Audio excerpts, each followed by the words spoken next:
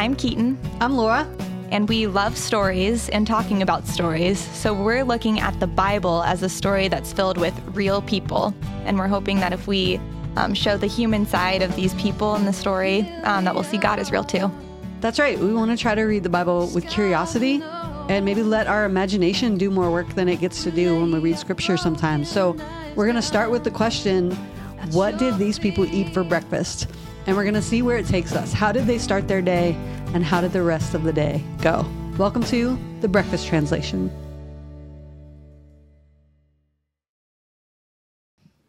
All right, we have something special in the studio for today's episode of The Breakfast Translation. And it's on fire. It is on fire. Nobody call anybody. We've got it under control. But I was going through Target the other day, which is not a sponsor. We're actually brought to you by Southbrook Church, not Target. But I was going through Target and they have these breakfast scented candles. Not just breakfast, but like breakfast cereals. Like, give us some examples. What's your favorite cereal? Lucky Charms. Well, they have one like that. But they also have, what I think we'll do is like every episode for a little while, we'll light one of these candles and decide if it smells like it's supposed to smell. But they have Honey Nut Cheerios, Cocoa Puffs, your classic pure sugar cereals. Mm-hmm. They've got a candle for everything, don't they? That's right. And I don't know, are you a candle person? I am. Okay. Do you have a favorite like flavor spectrum that you enjoy? I like the warmer smells, I'd say, and whatever is cheap. I don't love floral. Like I like real flower smell, but candle floral is not my favorite. Yeah, I definitely do the ones that smell like something yummy was just baked in the house. Oh yeah, the vanilla or the cinnamon. Yeah, I had a cinnamon apple one that every time I would light it, I would just want cider right away because it smelled so close to that. So we have a Lucky Charms candle. What's on a scale of 1 to 10? How much do you think it smells like a real Lucky Charms bowl? Well, first let's back up. Okay. What's your experience with Lucky Charms? Do you have a lot of Lucky Charms? Was that a favorite for you? Yes, Lucky Charms is hands down my favorite. I unapologetically would eat all of the marshmallow out of the family. Okay, so that's Lucky your Charms method. Box, yes. Is to eat all the marshmallows. Yes, I would do like maybe 3 marshmallows for every boring for every piece. The pellets, yes, the grain pellets. So I still appreciated their existence, but I thought the ratio was off. Okay, we have a different approach. I'm more mature. I feel like I would want 1 marshmallow to every 3 grainy pellets. Okay, so it's about right, probably. Yeah. But I did have a college roommate who every time anybody would buy Lucky Charms, she would eat all the marshmallows out of the whole box at once. Like not her box, but somebody else's. Okay. That was the real violation was the property violation. That was her big tragic flaw. Not the cereal technique. Yeah.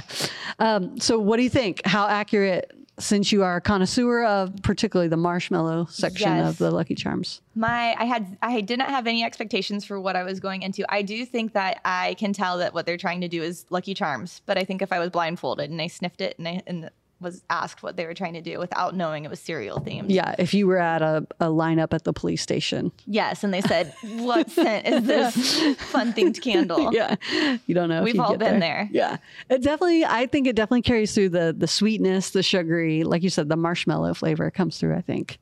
I would, but I feel like it would make me hungry. That's the danger, I think, with like every time I get like a cookie one or like a caramel, I want to taste the thing that I'm smelling. Yes. I do the same thing with cooking shows. I usually stray away from them unless I'm eating something yummy too. Yeah.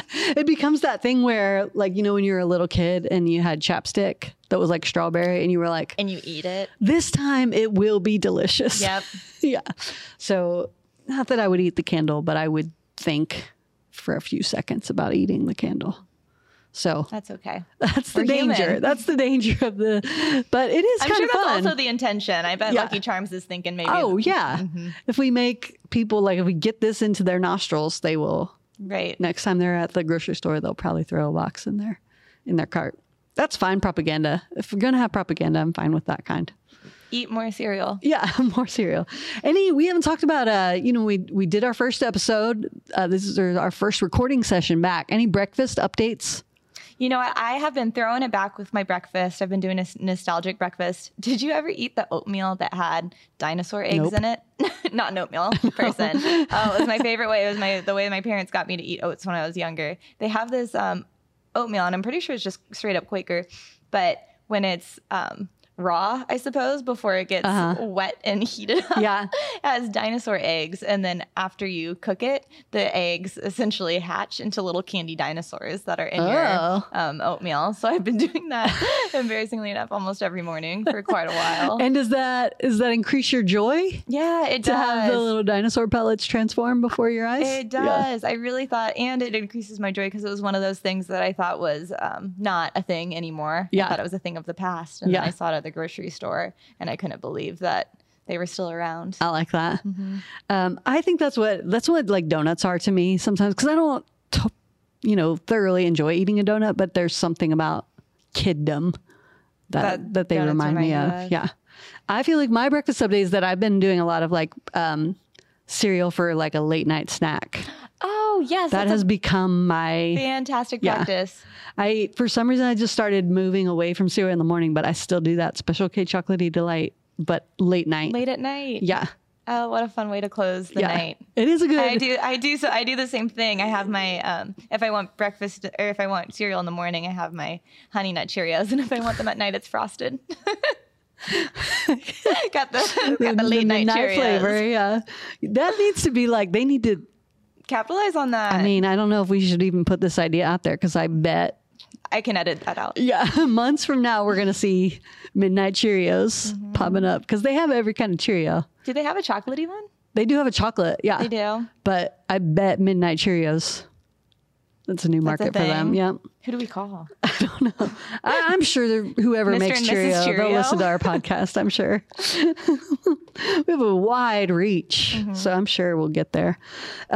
All right, so this season we're taking on the Hebrew Scriptures of the Old Testament. We're kind of going backwards in time, and we talked in our first episode of this season how a lot of these stories, especially in the early days, we're dealing with the earliest days of humans, and so we're talking about some of the earliest recorded stories, and because they're so ancient, it's left a lot of room for interpretation of whether or not the intention of these stories was to give factual accounts, or whether it's to tell the stories that had meaning, that had become, when we say myth, like myth does not mean not true. Myth means holds a meaning that's even deeper than the literal story, right? So I think that's important to say here when we talk about Adam and Eve. Like, was it a note for note scientific account of the early days of the earth?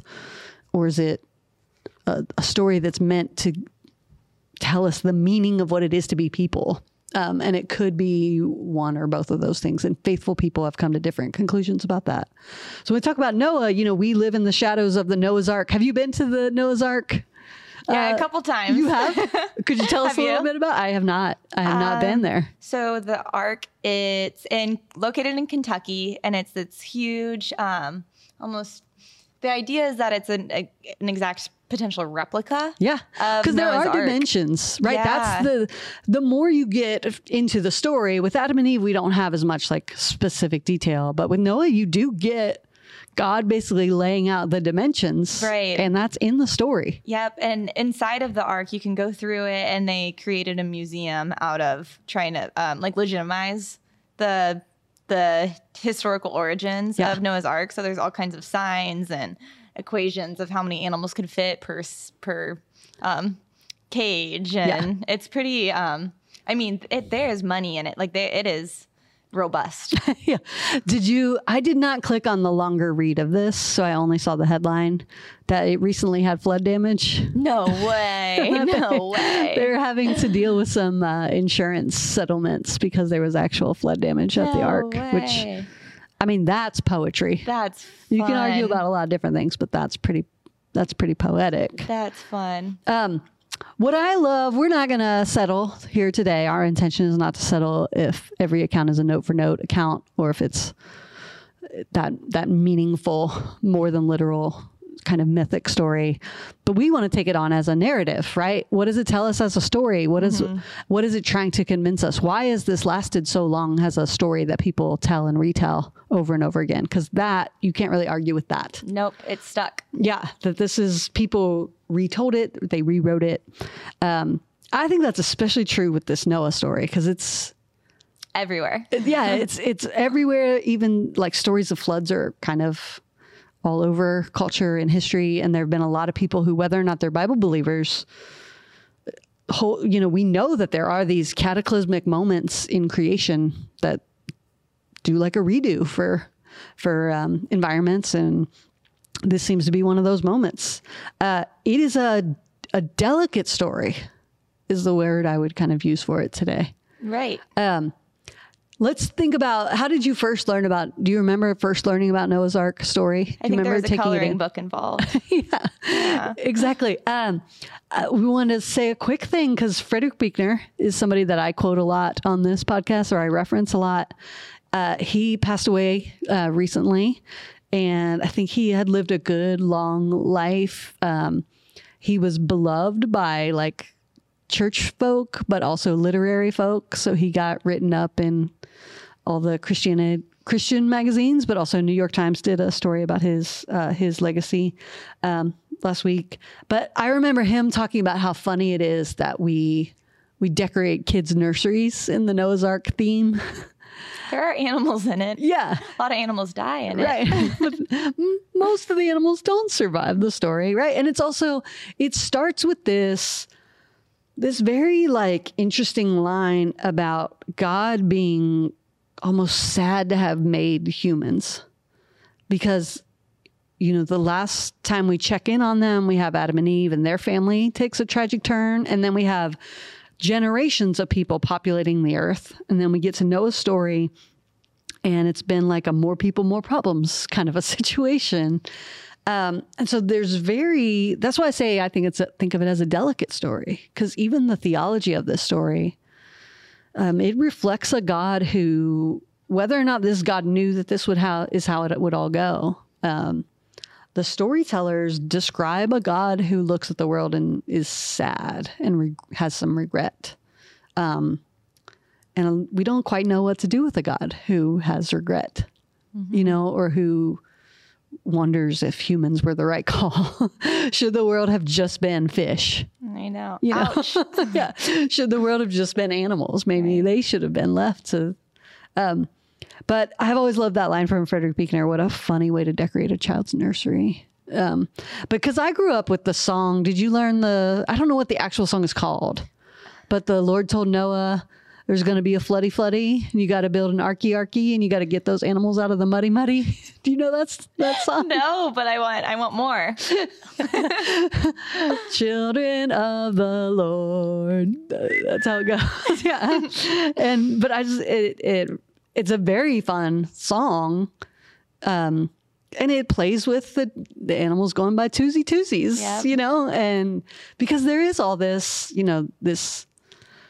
the story is that God's going to wipe out the humans. God's going to wipe out the creation. God invites Noah to be a part of a rescue mission, to build an ark that can withstand the waters, and then to put every species on the boat and save them. But everybody else doesn't survive the story.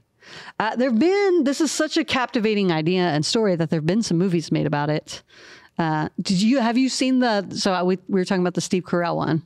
Yes, I've seen the Steve Carell. I couldn't give you a play-by-play, but I just remember it being ridiculous and funny. Yeah. And the idea is modern Steve Carell or whoever he plays. Evan Almighty is the name of it. Yeah. Duh, that's the name and that's his character. Yeah. And I think that story really captures, one thing it captures is that Noah would have looked foolish. Yes. I think that really captures that part of the story. And I think as a kid, in addition to the animal part, that was the part I feel like got emphasized to me, was that the faith it would have taken for Noah to look at a summer sky and a dry land and build a boat for water, right?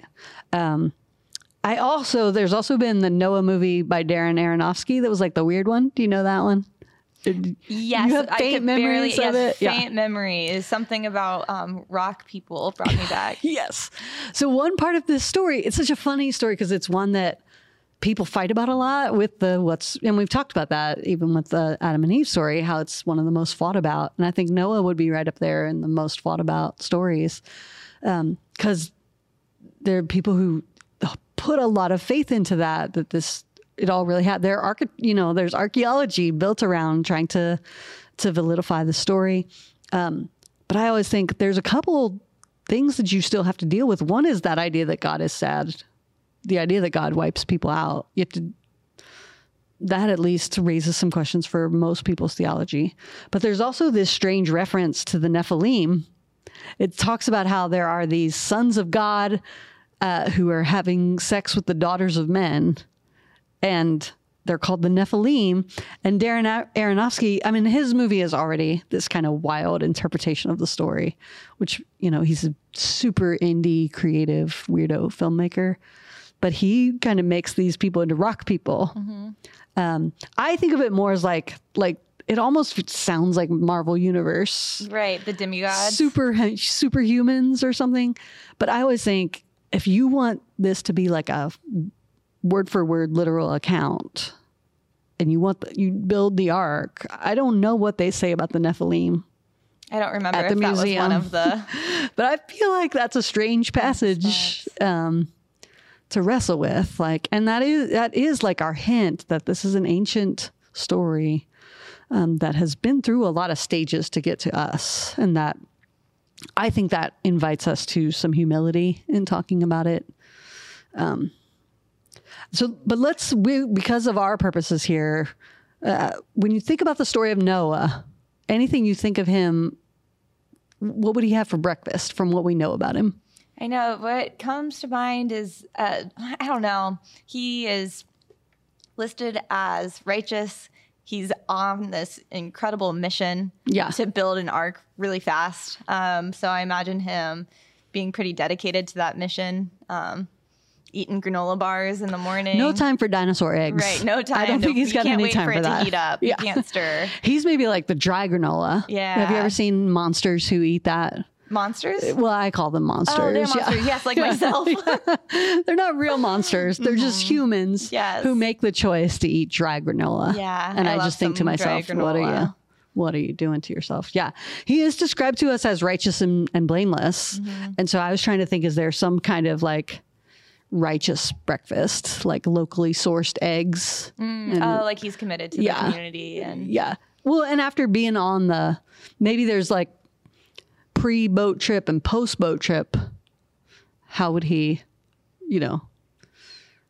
did he think of his animals any differently, mm-hmm. Or did he think of food sources any differently on the other side of that experience? Because we do know that on the other side of the ark, that's why this is also such a delicate story, is that he is not a superhuman. He's not like the Nephilim. Nah, he has faults. He's a very human person, right? And so he is this righteous, he's described as righteous and blameless, but not too long after, there's this beautiful moment where they send a bird out who finds dry land and they realize the flooding is done. And his family kind of settle into a space to start over. And there's this moment where he drinks too much. And there's a vineyard that he grows. Yeah. I've always played with that as like that he was doing like some quality control on the vineyard. And he just was wandering for too long. Before he knew it, he was 4 glasses down. And, but I always think that story, it's hard to know how much we can project like our understanding of the human experience onto these ancient stories. But there's so many things they go through that we now understand as trauma. Yes. So for Noah and his family, they've lost everybody. Like even these people who were maybe their neighbors who were not righteous and blameless, who were maybe out carousing and getting drunk all the time or violating each other or not living in fair, kind ways. They still lost everything they knew. They still had their whole world they knew wiped out. And Noah is bearing the weight of, I'm the one you saved. So I look at that story of him drinking too much and think, it makes total sense to me from just from a story perspective. And even like that, I would think it would be almost crushing to think that you're the person who survived, right? That survivor's guilt thing that people talk about. If you survive something that devastates everybody else. That you knew it was coming and you couldn't save everybody. Yeah. So I have to feel like some part of him has to be processing that he's grieving the world as he knew it. And maybe even himself as he knew it. So there's some tangled things about the Noah story. Like it's tangled up in when you think about if all of humans come from this one source or this one family, this one story, people have done some things to talk about why do we have different races? Why do we have different ethnicities? And sometimes the Noah story gets talked about that because I think it's Ham, his son, who sees his nakedness, and it talks about him being cursed. And so some people have tied that to there being different races. Oh. They try to like answer the riddle that maybe Noah's kids had different skin tones, and that's why the human population is diverse. It's just kind of trying to make order out of the story. Yeah. Sometimes I think to like find answers that were not given. But anything you see in Noah's story, like when you think about, I don't know if it's the Steve Carell version or the weird Noah, like why do you think we go back to this story? What's inspiring to us about it? Why do you think this story lives on in nurseries and movies and songs? Well, I think, I don't know. I feel like we love the idea of starting fresh. Okay. And I know that it's such a radical version of starting over, but I feel like it's easy for us to recognize that continuously in our world. I feel like everybody always thinks, oh, this is chaos. I live in chaos right now. Yeah. You don't necessarily want everyone to die, but maybe there's something refreshing about the idea of, and a do-over. And what if we got a do-over? Exactly. Yeah. I think we love that possibility in all kinds of different ways. I was thinking about that at least one of the things that I'm challenged by the story is that Noah's family, they're almost forced into this, but God must have maybe sensed something in them because Noah and his family are called to be, and again, this might be projecting too much of our understanding about the world, but do you know the idea of the non-anxious presence? No. I learned it in like family systems theory and I heard it described as the domino that doesn't fall. Oh, okay. Basically that when the world is chaos around you, there's a chance for all of us to be the person who doesn't carry all the stress, to be non-anxious, even when everybody else is anxious. So that idea that the rest of the world, whether they're drowning or whether they're carousing or whatever they're dealing with, that doesn't have to be yours. That you could be in the midst of that and not internalize it. And I've always found that to be a challenge, like an invitation and a challenge that could be who the people of God were in the world. And Noah, I think, is maybe our first really good story of somebody who couldn't carry it the whole way, but who was eventually kind of knocked down by that pressure to be that person. But certainly for the first part of that story, that's who he is in the world. And so I think we're going to find that might be something we come back to in the Old Testament and in these Hebrew scriptures, is that in some ways that's the invitation of the whole community of faith. The whole Hebrew community is called to be the non-anxious presence in the world. That when you hear about wars, when you hear about power battles, when you hear about kings taking on kings, that's not yours. That you are God's people and that you have different rules you live by. And so I think that might be something we come back to, in the same that we come back to our favorite cereals. Does that work? That works. All right. So we'll come back to that and we'll come back to our next candle. Yep. We'll see you later on the Breakfast Translation.